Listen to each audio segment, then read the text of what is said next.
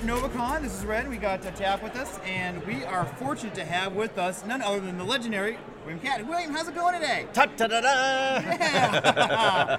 Going well, thank you so much. Great, man. Thank you so much for taking the time to do You're it. welcome, you're welcome. I am a childhood fan of yours. I mean, as a kid, I used to watch The Greatest American Hero every week when it came out. I couldn't wait for a new episode. Yeah. I love the show, Well, still love it. Yeah, back in the day, you couldn't, we didn't have DVDs. You couldn't change the time it was on. You were either home on Wednesday nights or you weren't. Yep. You know? And VCRs were just coming out. That's We're still right. trying to figure out how to record, and yeah. Crazy. It is.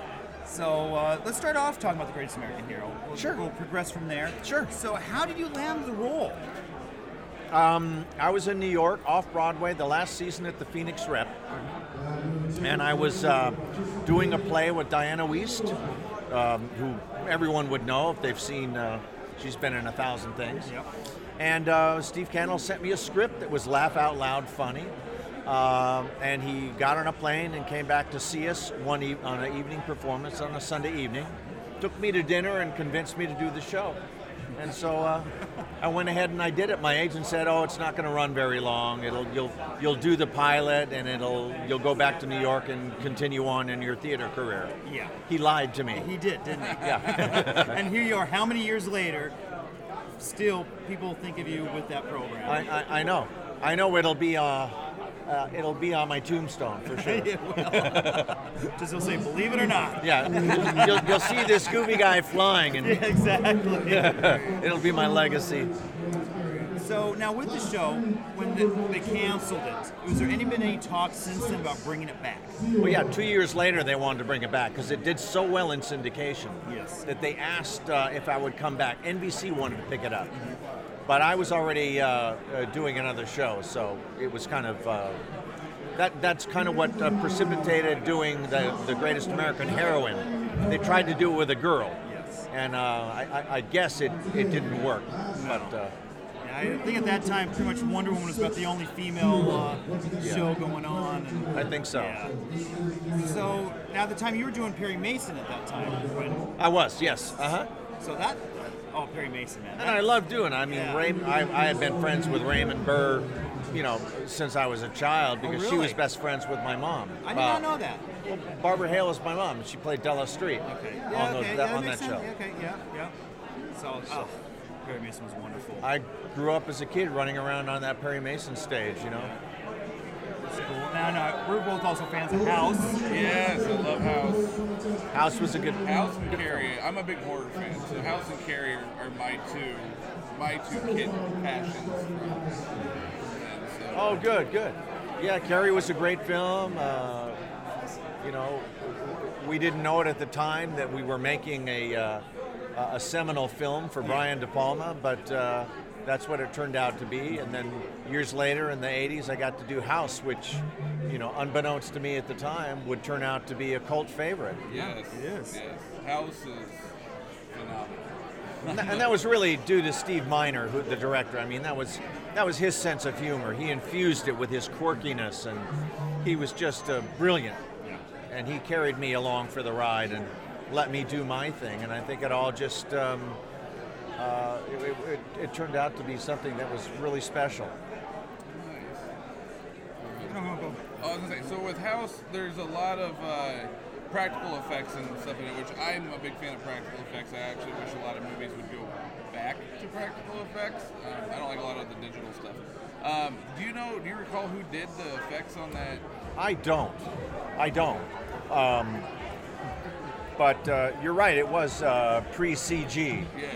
And it was all real effects, and like the monster that comes out of the closet, that was operated by like 4, 5, 6 guys, and it was just magnificent.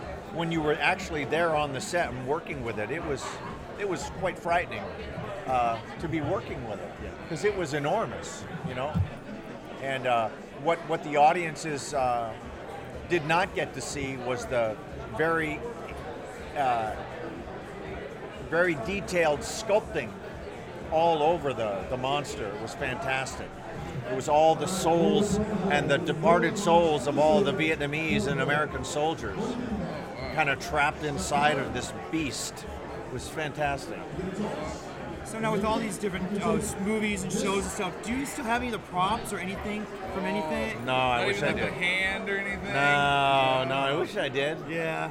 But you know, at the time we did these things, there wasn't a lot of the cons going on at the time, so there wasn't a fandom the way there is now. You know? So the stuff would get used and afterwards hit the dumpster and that was it. And I remember thinking that there should be a museum for all of that stuff. You would think. Because it was beautiful.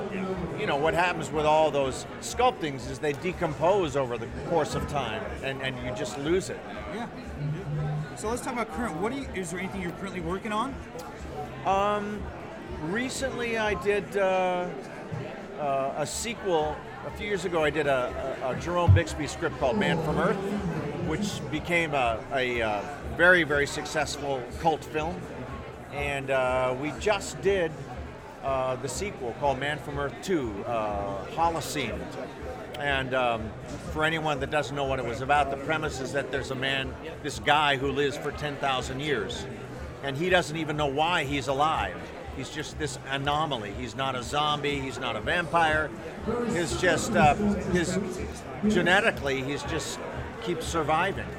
And what happens is that we get in a room of professors, professor of theology and history and archaeology, and we cannot poke a hole in his story. It's a very, very smart script, and we did a sequel to it, and it's very good. I saw it. I was really surprised, wonderfully surprised, I should say. And is the sequel out now? Or That'll be coming out in the next 2 months. It's going to get a limited theatrical release, and then it'll be released on DVD and Blu-ray. And then the original is already out on It is. DVD, Blu-ray. It is. Man from Earth, yes. I'll have to check that out. That sounds interesting. It's a very small budgeted film, but I like to tell people if you watch 10 minutes, you watch the whole thing because it's very smart. Now you said you started in theater. Have you ever thought about going back to it? I've done an awful lot of theater in my life. You know, from the Michel Tremblay plays. I've worked with Randy Newman in the theater. I've worked with Jack Hofstas, a Tony Award-winning director for Elephant Man. I did 2 plays with him. Marcia Norman, who won a Pulitzer Prize for Night Mother, I did a play for her. I did the world premiere of Days of Wine and Roses with Maya Dillon. I've worked at the Mark Taper Forum, CTG, South Coast Repertory is where I started, and I did 4 seasons there. But recently, I promised my wife I wouldn't do any more theater because it takes so much time, and I'm away from home for so long. Yeah, I can imagine. So I don't have any plans to do any theater in the near future. But you never know. I like to say never say never. Now, is there anything that you would love to get your hands on? Something, a character, a role, or you just love to play? Let's see. No, not in particular. I don't have anything I would really love to do. There's a couple people I'd love to get my hands on. I can imagine. But no particular roles that come to mind, no.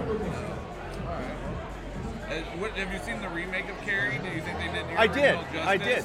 Huh? Do you think they did it justice? I think it was a different telling of the story. I thought it was very good. I'm fans with the actresses that played the pivotal roles, and you know, excellent actresses. The director was a great director. They just took it a different bent to it, and but I thought it was okay.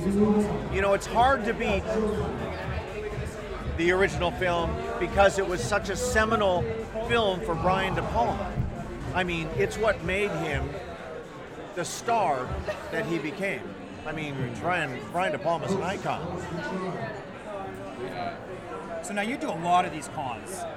I do about 5 a year, 4 or 5 That's a year. a good number. Many great stories of things that have gone on throughout the years of the cons. Something that really touched you or moved you. That's memorable for you. They're all memorable because the fans are so wonderful. You know, I come out because I love to meet the fans, and they show me their appreciation for the work that I've done, and Greatest American Hero, or Carrie, or House, or any number of things, and I'm able to reciprocate and show my appreciation for for their enjoying the shows that I do. That's one thing I've noticed since we've been here at NovaCon is that you take that time. You actually, and I've been to a lot of these things where the actors or actresses like, okay, yeah, thank you for your money. Here's your signature. Have a great day. But I've noticed you actually do spend the time and talk to them and get to know them a little bit. And you show that extra step of that you care, and we appreciate that as fans. Well, thank you. I want to thank you very much for taking the time today. It's been a lot of fun. God bless. Thank you very much. Thank you. Cheers.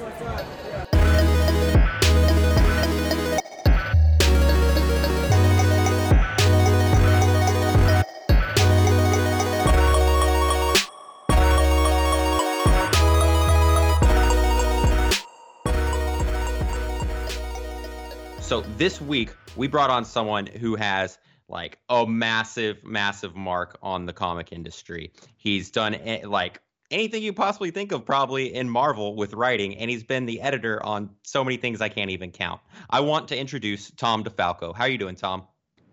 So far, so good. Don't ruin it. No. We have no intention. We have so many bad things to say about you, Tom. Just wait and you'll find out. As well you should. When are you going to start writing something? I mean, what have you done? No. So speaking of things that you've done, Tom, for the average Joe who's never heard of you before, why don't you just tell the listeners at home what's the thing that Tom has done with his life? Well, the majority of his adult life and stuff. What has he done in comics? In comic books, Spider-Man, Fantastic Four, Thor, Spider-Girl, Machine Man, Archie, Reggie and Me, Superman Family, Legion Lost, Hawkman, Transformers. What? Transformers. Well, I only worked on the Bible of that thing. I didn't actually do any Transformer comic books. I worked on the Bible. I did work on G.I. Joe. Yeah. And probably a dozen other toy things. Starias. I'm sorry, guys. As the years progress, the memory gets worse. and it was crummy to begin with. No. Yeah, right. Well, I mean, I sit there and I look at your list like on Comic Book Database or anything else, and I wouldn't be able to keep up. I mean, if I was you, I'd probably bet there's times where you're like, wait a minute, I wrote that? It's like, wait, I don't remember that. I mean, your list is ginormous. Just like, wow. It might be quicker to say, what have you not worked on? Yeah, that's a good idea. So, since you've done so much in the comics, like going back to the beginning of things, were you into comic books as a kid? Of course I was into comic books as a kid. Hey, you'd be surprised. Some writers say, well, kind of not. I discovered comic strips very early. And I was cutting them out of the newspapers and assembling my own, books, comic books at the time, and was just very fascinated by the medium. And somewhere along the line, one of my cousins, an older cousin, gave me a Batman comic book. Mm-hmm. It was my cousin Johnny, gave me a Batman comic book, scared the hell out of me. But once I discovered that people were actually making these books, that I didn't have to, tape up my own books, I started looking for them, eventually discovered them in the local newsstand, and was hooked, ever since. I started to outgrow them about, at the advanced age of 10 or 11. And by dumb luck, I happened to see 2 issues of the Fantastic Four, 3 and 4. And if you know what those, 2 issues were,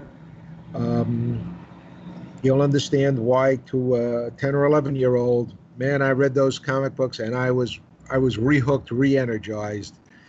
And, and I'm still a fan of comic books. So, Tom, I have to ask you, kind of circling back, you mentioned that you're cutting strips out of the newspaper to make your own books. What kind of strips were you cutting out? Oh, Phantom, Mandrake, and Pogo Possum. Okay. You know, Because I asked that because, I was actually having a chat today because I was talking to somebody about Blondie. And they're like, who's Blondie? And I go, oh my gosh, really? It's a great strip. And I was talking to them because I wanted to find the old 1950s TV shows to watch. And they're not available anywhere to see them. And so I'm talking to this group about Blondie. And you start talking about strips. And I was like, okay, what were you reading?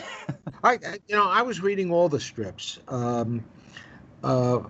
My father bought the Daily News, which had Dick Tracy, Leonard Starr's On Stage, which had such gorgeous artwork. Little Orphan Annie, Dick Tracy, all of those things. And then at a certain point, I discovered that there was another newspaper that had different Sunday strips, Prince Valiant and Steve Canyon, but I couldn't. I just couldn't convince the old man to buy that Sunday newspaper.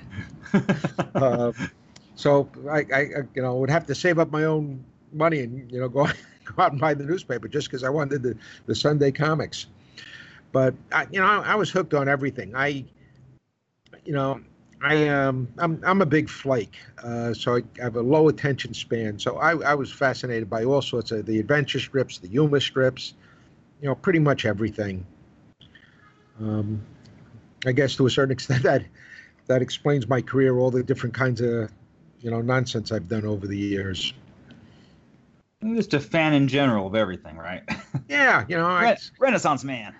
Yeah, I love the Blondie stuff. I had a book, probably still have it stuffed someplace, that had a lot of the very, very early Chick Young Blondie strips in it. And that, really fantastic stuff. Oh, God, yeah.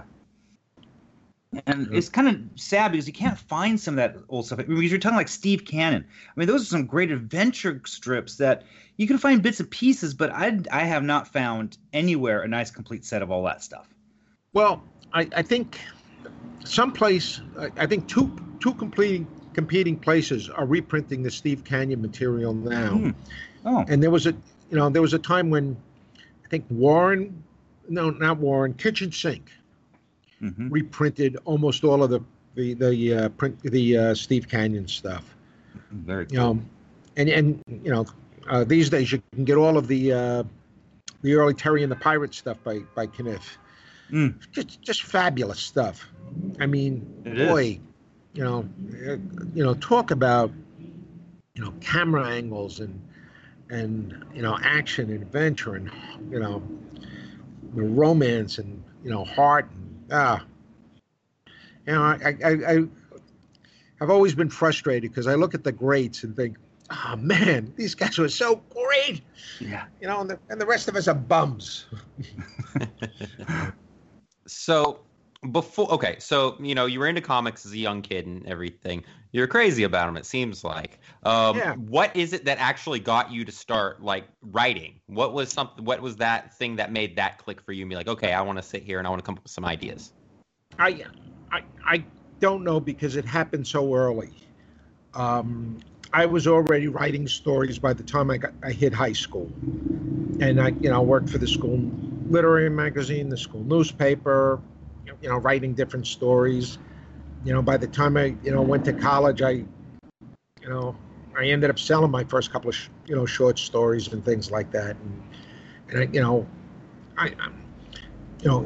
Here's the biggest message I have for anybody who wants to be a writer: be a writer first, and then if you want, you can focus on writing comics, you can focus on writing fiction, you can focus on writing nonfiction. But be a writer first. Be open to any kind of writing, and I tried it all: publicity writing, newspaper writing. I was doing press releases. I think one sent me to a flower show. Boy, was that. That was a really ridiculous thing. I ended up writing this 3-page article, And the editor looked, he said, "Oh, that's terrific." I said, "You going to use it?" He said, "Oh, yeah. Well, we'll use part of it." My 3-page article, they cut down to like a half a paragraph. Oh man. no. But at least that was in the newspaper. Exactly. It was a paying gig. Yeah, it was a paying gig, you know. You take what you can get. Yeah. So, talking about writing and things, one of our fans has a question, Patrick. He's asking, do you think that there is success for young creators at the big two, you know, Marvel and DC? Or do you think that nowadays in the modern time, people need to maybe try to find success elsewhere and then move over to Marvel and DC? Well, you know, it is hard for me to judge because I'm really not paying all that much attention to the comic book industry these days.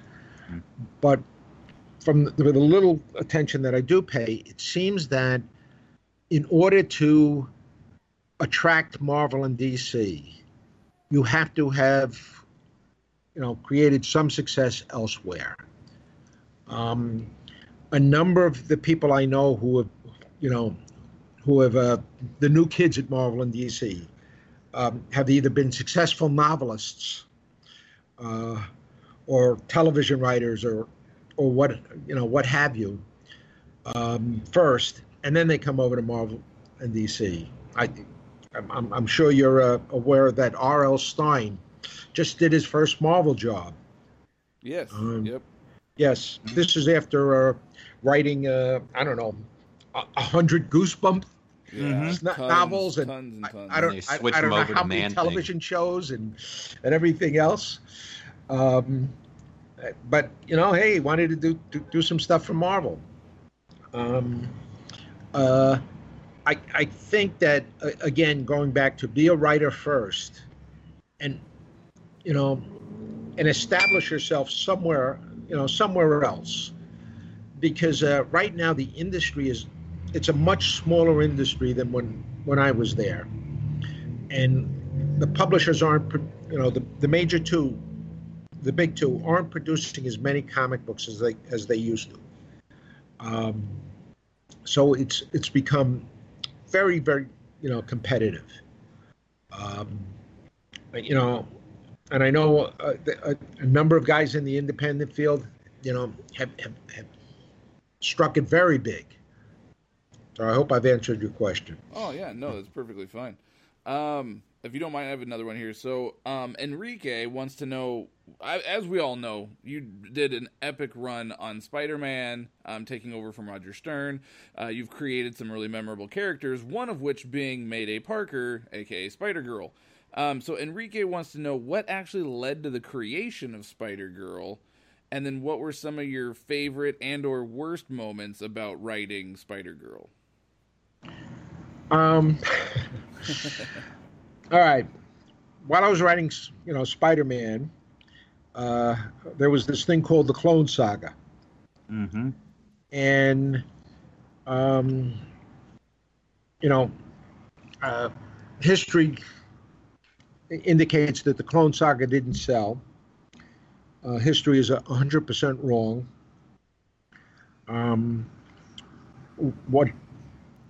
What happened was that, you know, Marvel made some blunders. They decided to buy their own distributor, which was very stupid. And they decided to cut their production from 120 titles down to 60 titles, which is even stupider if you own your own distributor. Mm-hmm. The month that they announced that they bought their own distributor, sales on everything fell 60%.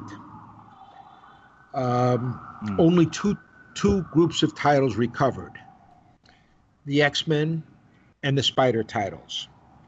And the Spider titles recovered, you know, even better proportionally than the X books because of the Clone Saga.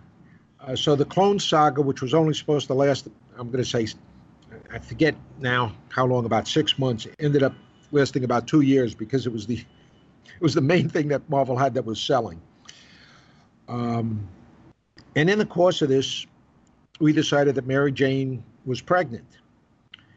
And I was writing one of the books and was not having the greatest time of my life. So every once in a while, my imagination would run, and I would think, oh yeah, would it be cool if Mary Jane has the baby, and eventually we decided it would be a girl, and that little girl grew up and took over the family business. And it was just idle speculation for me. A couple of years later, I'm assigned to write What If. So, they give me the title What If, and they say the first issue is due pretty quickly, so come up with an idea. And we need an artist too. So I called my old buddy Ron Friends, and I said, "Hey, I got this goofy idea. What if, Spider-Man's daughter grew up and took over the family business?" And Ron said, "Okay, but we should call her Spider-Woman." I said, "Nah, they keep using that name Spider-Woman, and it never sells. We're going to call it Spider-Girl. It's only going to be a one-shot." So we did it as what we thought was a one-shot. We had a lot of fun with the character. As Ron and I do, we create a universe around every character we do. And as we were finishing up, Ron said to me, "Hey, do you think we could ever do a sequel?" And I said, it's a what if. Nobody ever does sequels to What If. And he says, there have been a couple over the years. Well, we'll talk about it in about a year.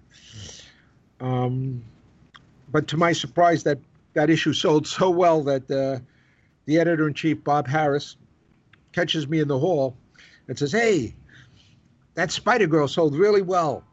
How'd you like to do a monthly comic book?"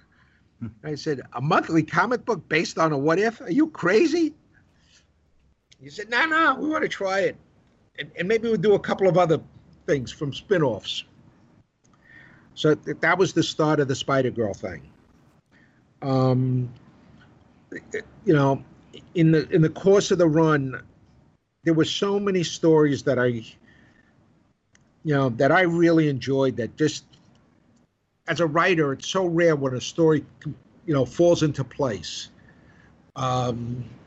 But Spider-Girl stories just kept falling into place, and it became a dream to me. I've reached that stage in my life where the concept of working on a monthly book is so horrible to me. I can't even mention it anymore. But the one exception would be to work on Spider-Girl again with Ron and Sal, because we just had a blast. Pat Ulf did the first 50 some odd issues. And Pat was a ball to work with. Some of the stories that I loved were, there was one story where it starts off, Spider-Girl has lost her powers and she's tied to a chair, and Norman Osborn has a knife on the first page. He's going to slit her throat, and then we have 22 pages of Spider-Girl tied to a chair, and yet it's one of those emotional stories that we take the characters through the ringer, and I thought it worked very well. A lot of other people seemed to like it. We also did one on. Ron and I were horrified to discover some articles about how in high school so many girls are physically abused by their boyfriends, and we did a couple of stories about that. I can't say that was fun because those articles gave me nightmares for months. But with Spider-Girl, I don't think we ever had a bad moment. We were often told that the sales department, in the direct market, sales only go down. So the sales department would always look at Spider-Girl and say, okay, based on regular projections. We're going to cancel this book as of such and such a time. So we get around to the time, and then they'd say, well, Spider-Girl's not following the trends. It's one of the only books that are actually going up in sales. So we're not going to cancel it. We need 6 more issues. And they kept asking us for 6 more issues for how long? I think after it was all over, we did like 130 issues. They changed titles a couple of times. I don't know. It was ridiculous, but we were always having a good time. And here's the bad part. Every time I thought Spider-Girl was going to be canceled, whenever a book whenever I was getting off the book or it was being canceled, what I would do is gather all my notes and everything and throw them in the garbage, figuring I'm not going to do this anymore. I've got to clear my desk. I've got to clear my mind. And I did that with Spider-Girl 3 times before I realized, don't ever do that again. Oh, wow. That had to hurt a couple times. Yeah. Yeah, because, Ron would say, so what do you have in your book? I said, I threw out my book. And he'd say, what are you, an idiot? And I'd have to say, well, we already know the answer to that question. Can we move on? What ideas do you got, Ron? So now I know you and Ron go pretty far back. When we actually interviewed Ron, I think it was like a month ago or so. And he talked very highly of you. Like, you could tell that there's like some kind of camaraderie going on between you two. No, that's a lie. It's just if he says nice things, I have to pay him $5. Well, you owe him a lot then. Here's the truth about me and Ron's relationship. Every good idea that you've ever seen in our books, Ron probably came up with it. I came up with all the ideas you didn't like. Ron's the real genius behind it, right? Yeah. But I'm much better looking. No. That's all that counts right there. So, whenever you first started, like, working for Marvel, you started out as a writer and everything, and then you stepped up to editor-in-chief. How did that come about? By a series of bad decisions. Oh, really? All right. Some on my part, some on other people's part. We'll blame it on Ron.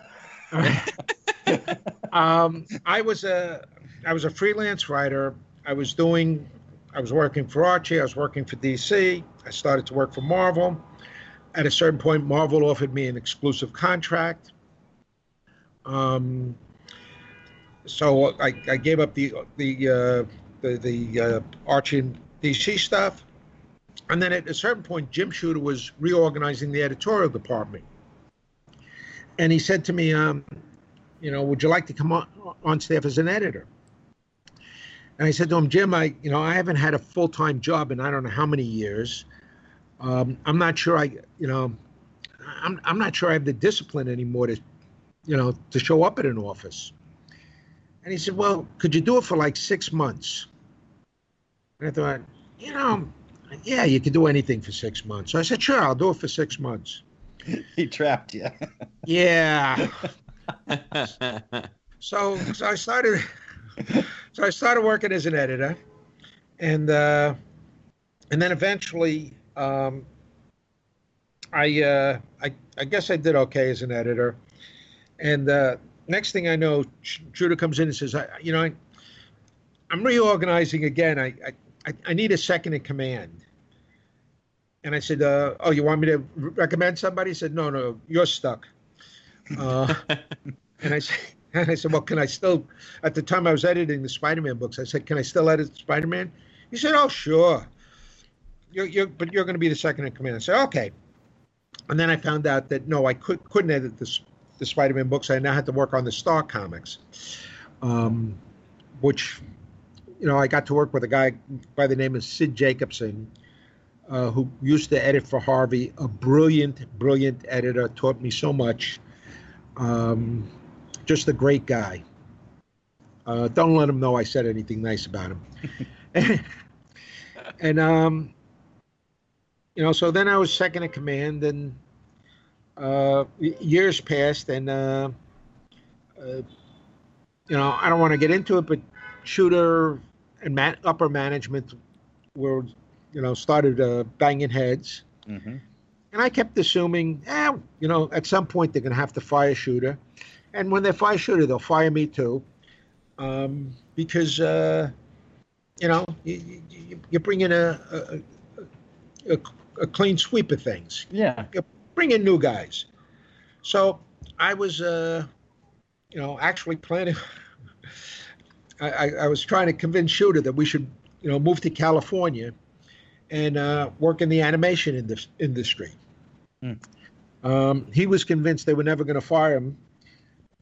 I was convinced they were, so I, kind of put my house up for sale and was negotiating with an animation studio.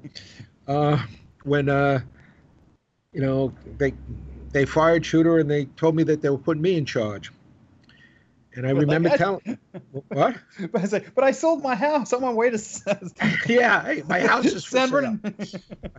And I said, well, yeah. I said, I don't know if this is the wisest move, because I said, guys, I'm a freelancer masquerading as a staff person, and that if you put me in charge, all I'm going to do is try to make things, good for the freelancers. And the president of the company said, well, that's what you should be doing. I said, oh, okay.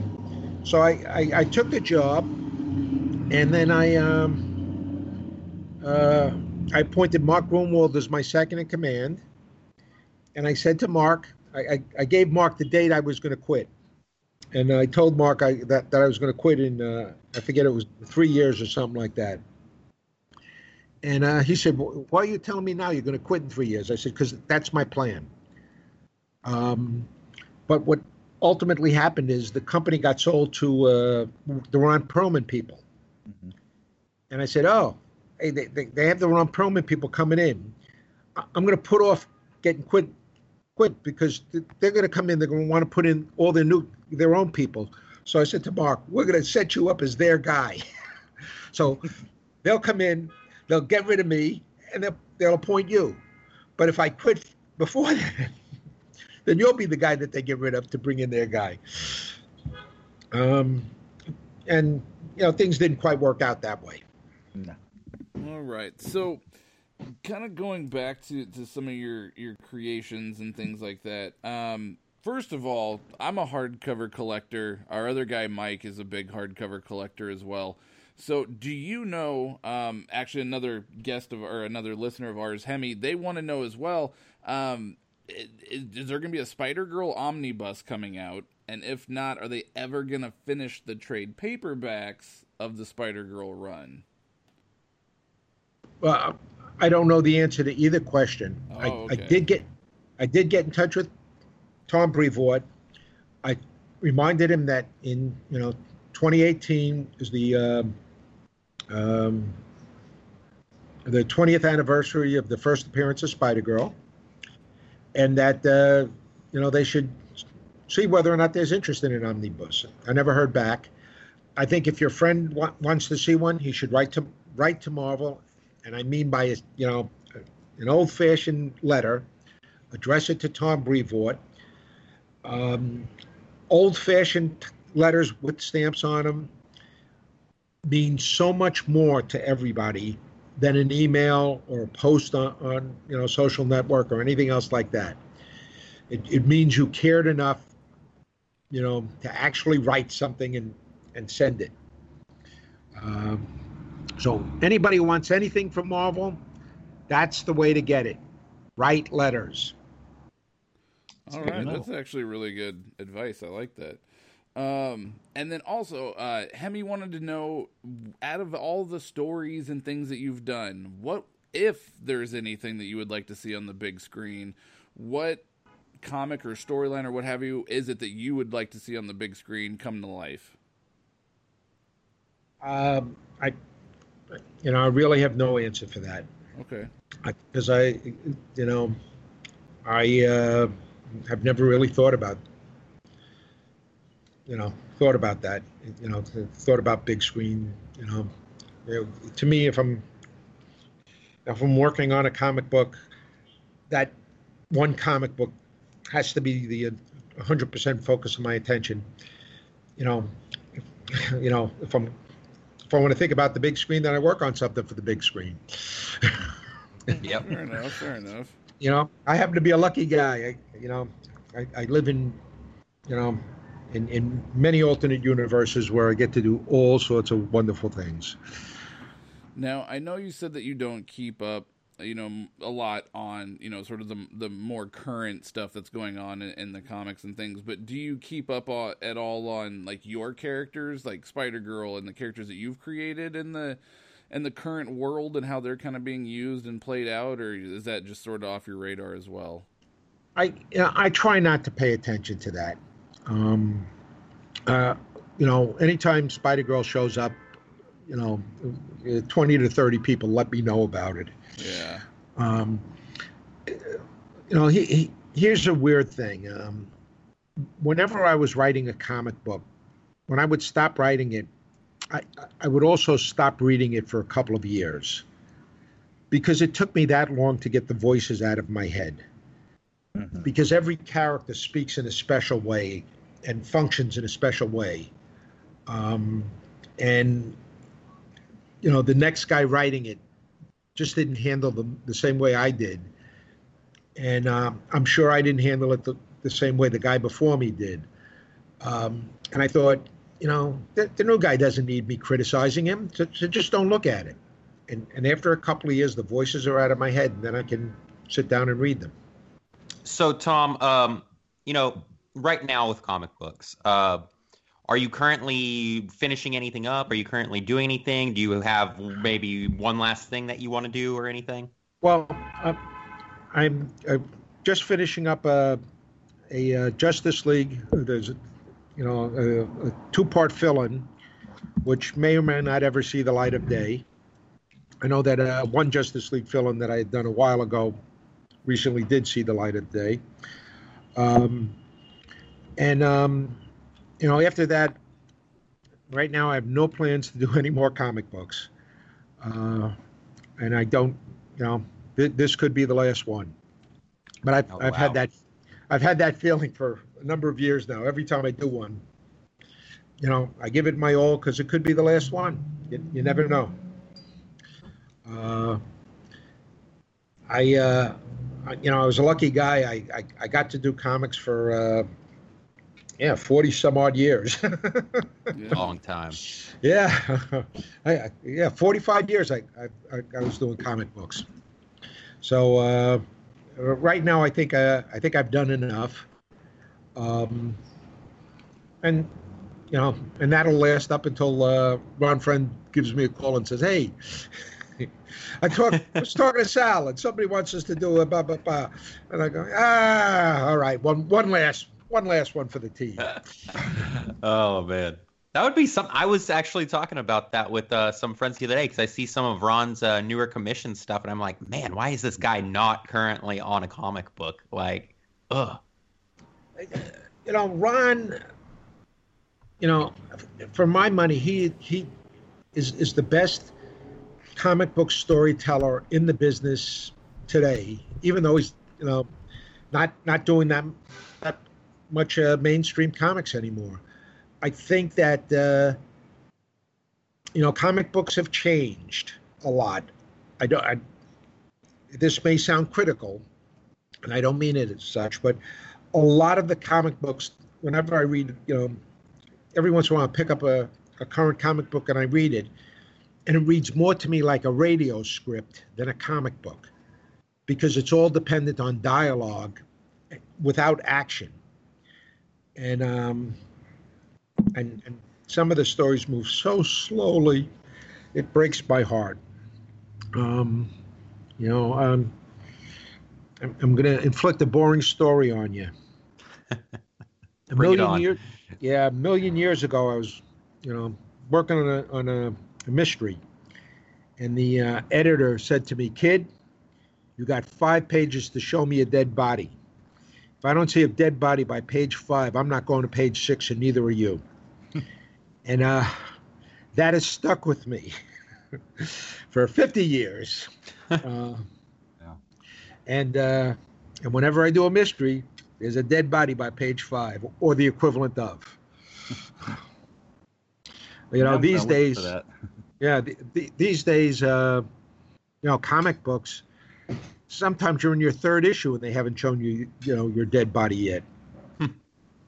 Some of the things that bug me most about New Days, we talk about it on our roundtable stuff, is these massive events that they have constructed nowadays with all the tie-ins and everything else.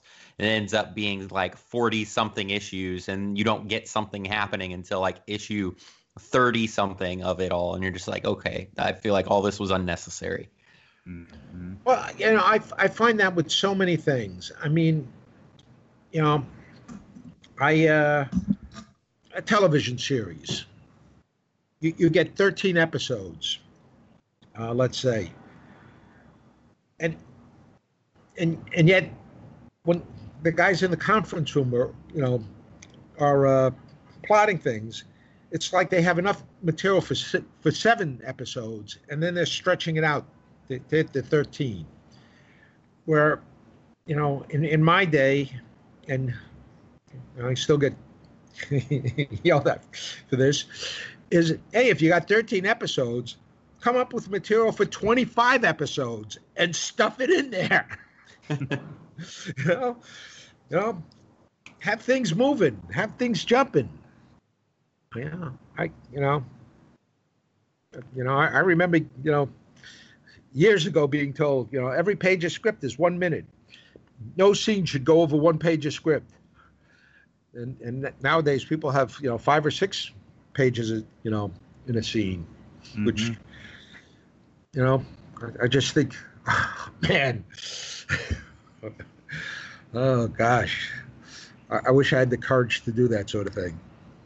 Yeah. Or the sloppiness. I don't know what it is. A little bit of both. Yeah. All right. Well, Tom, we want to thank you again for coming on the show. It's been a great time talking to you and, getting to learn more about you and what you've done and everything. And like I said, if those out there who have not heard of Tom DeFalco need to start looking into the credits on the comics more often, because more or less something in your collection probably has Tom DeFalco's name on it. Oh, yeah. So. But don't blame me for it. All right. Thanks a lot, guys. Yeah, no, thank you very Tom. much. Greatly appreciate you coming on. And you're always welcome to come back on if you want to tell any more stories or anything else. Maybe sometime in the future we can get you and Ron both on here, and we can hear some good times. Well, that would be good, because when it comes to the actual work, the actual stories, Ron actually remembers everything. He has a memory. I don't. You'll be like, oh, yeah, I remember that now. Oh, yeah. Okay. Awesome. Well, thanks again, Tom. Thank you. All right. Thank you.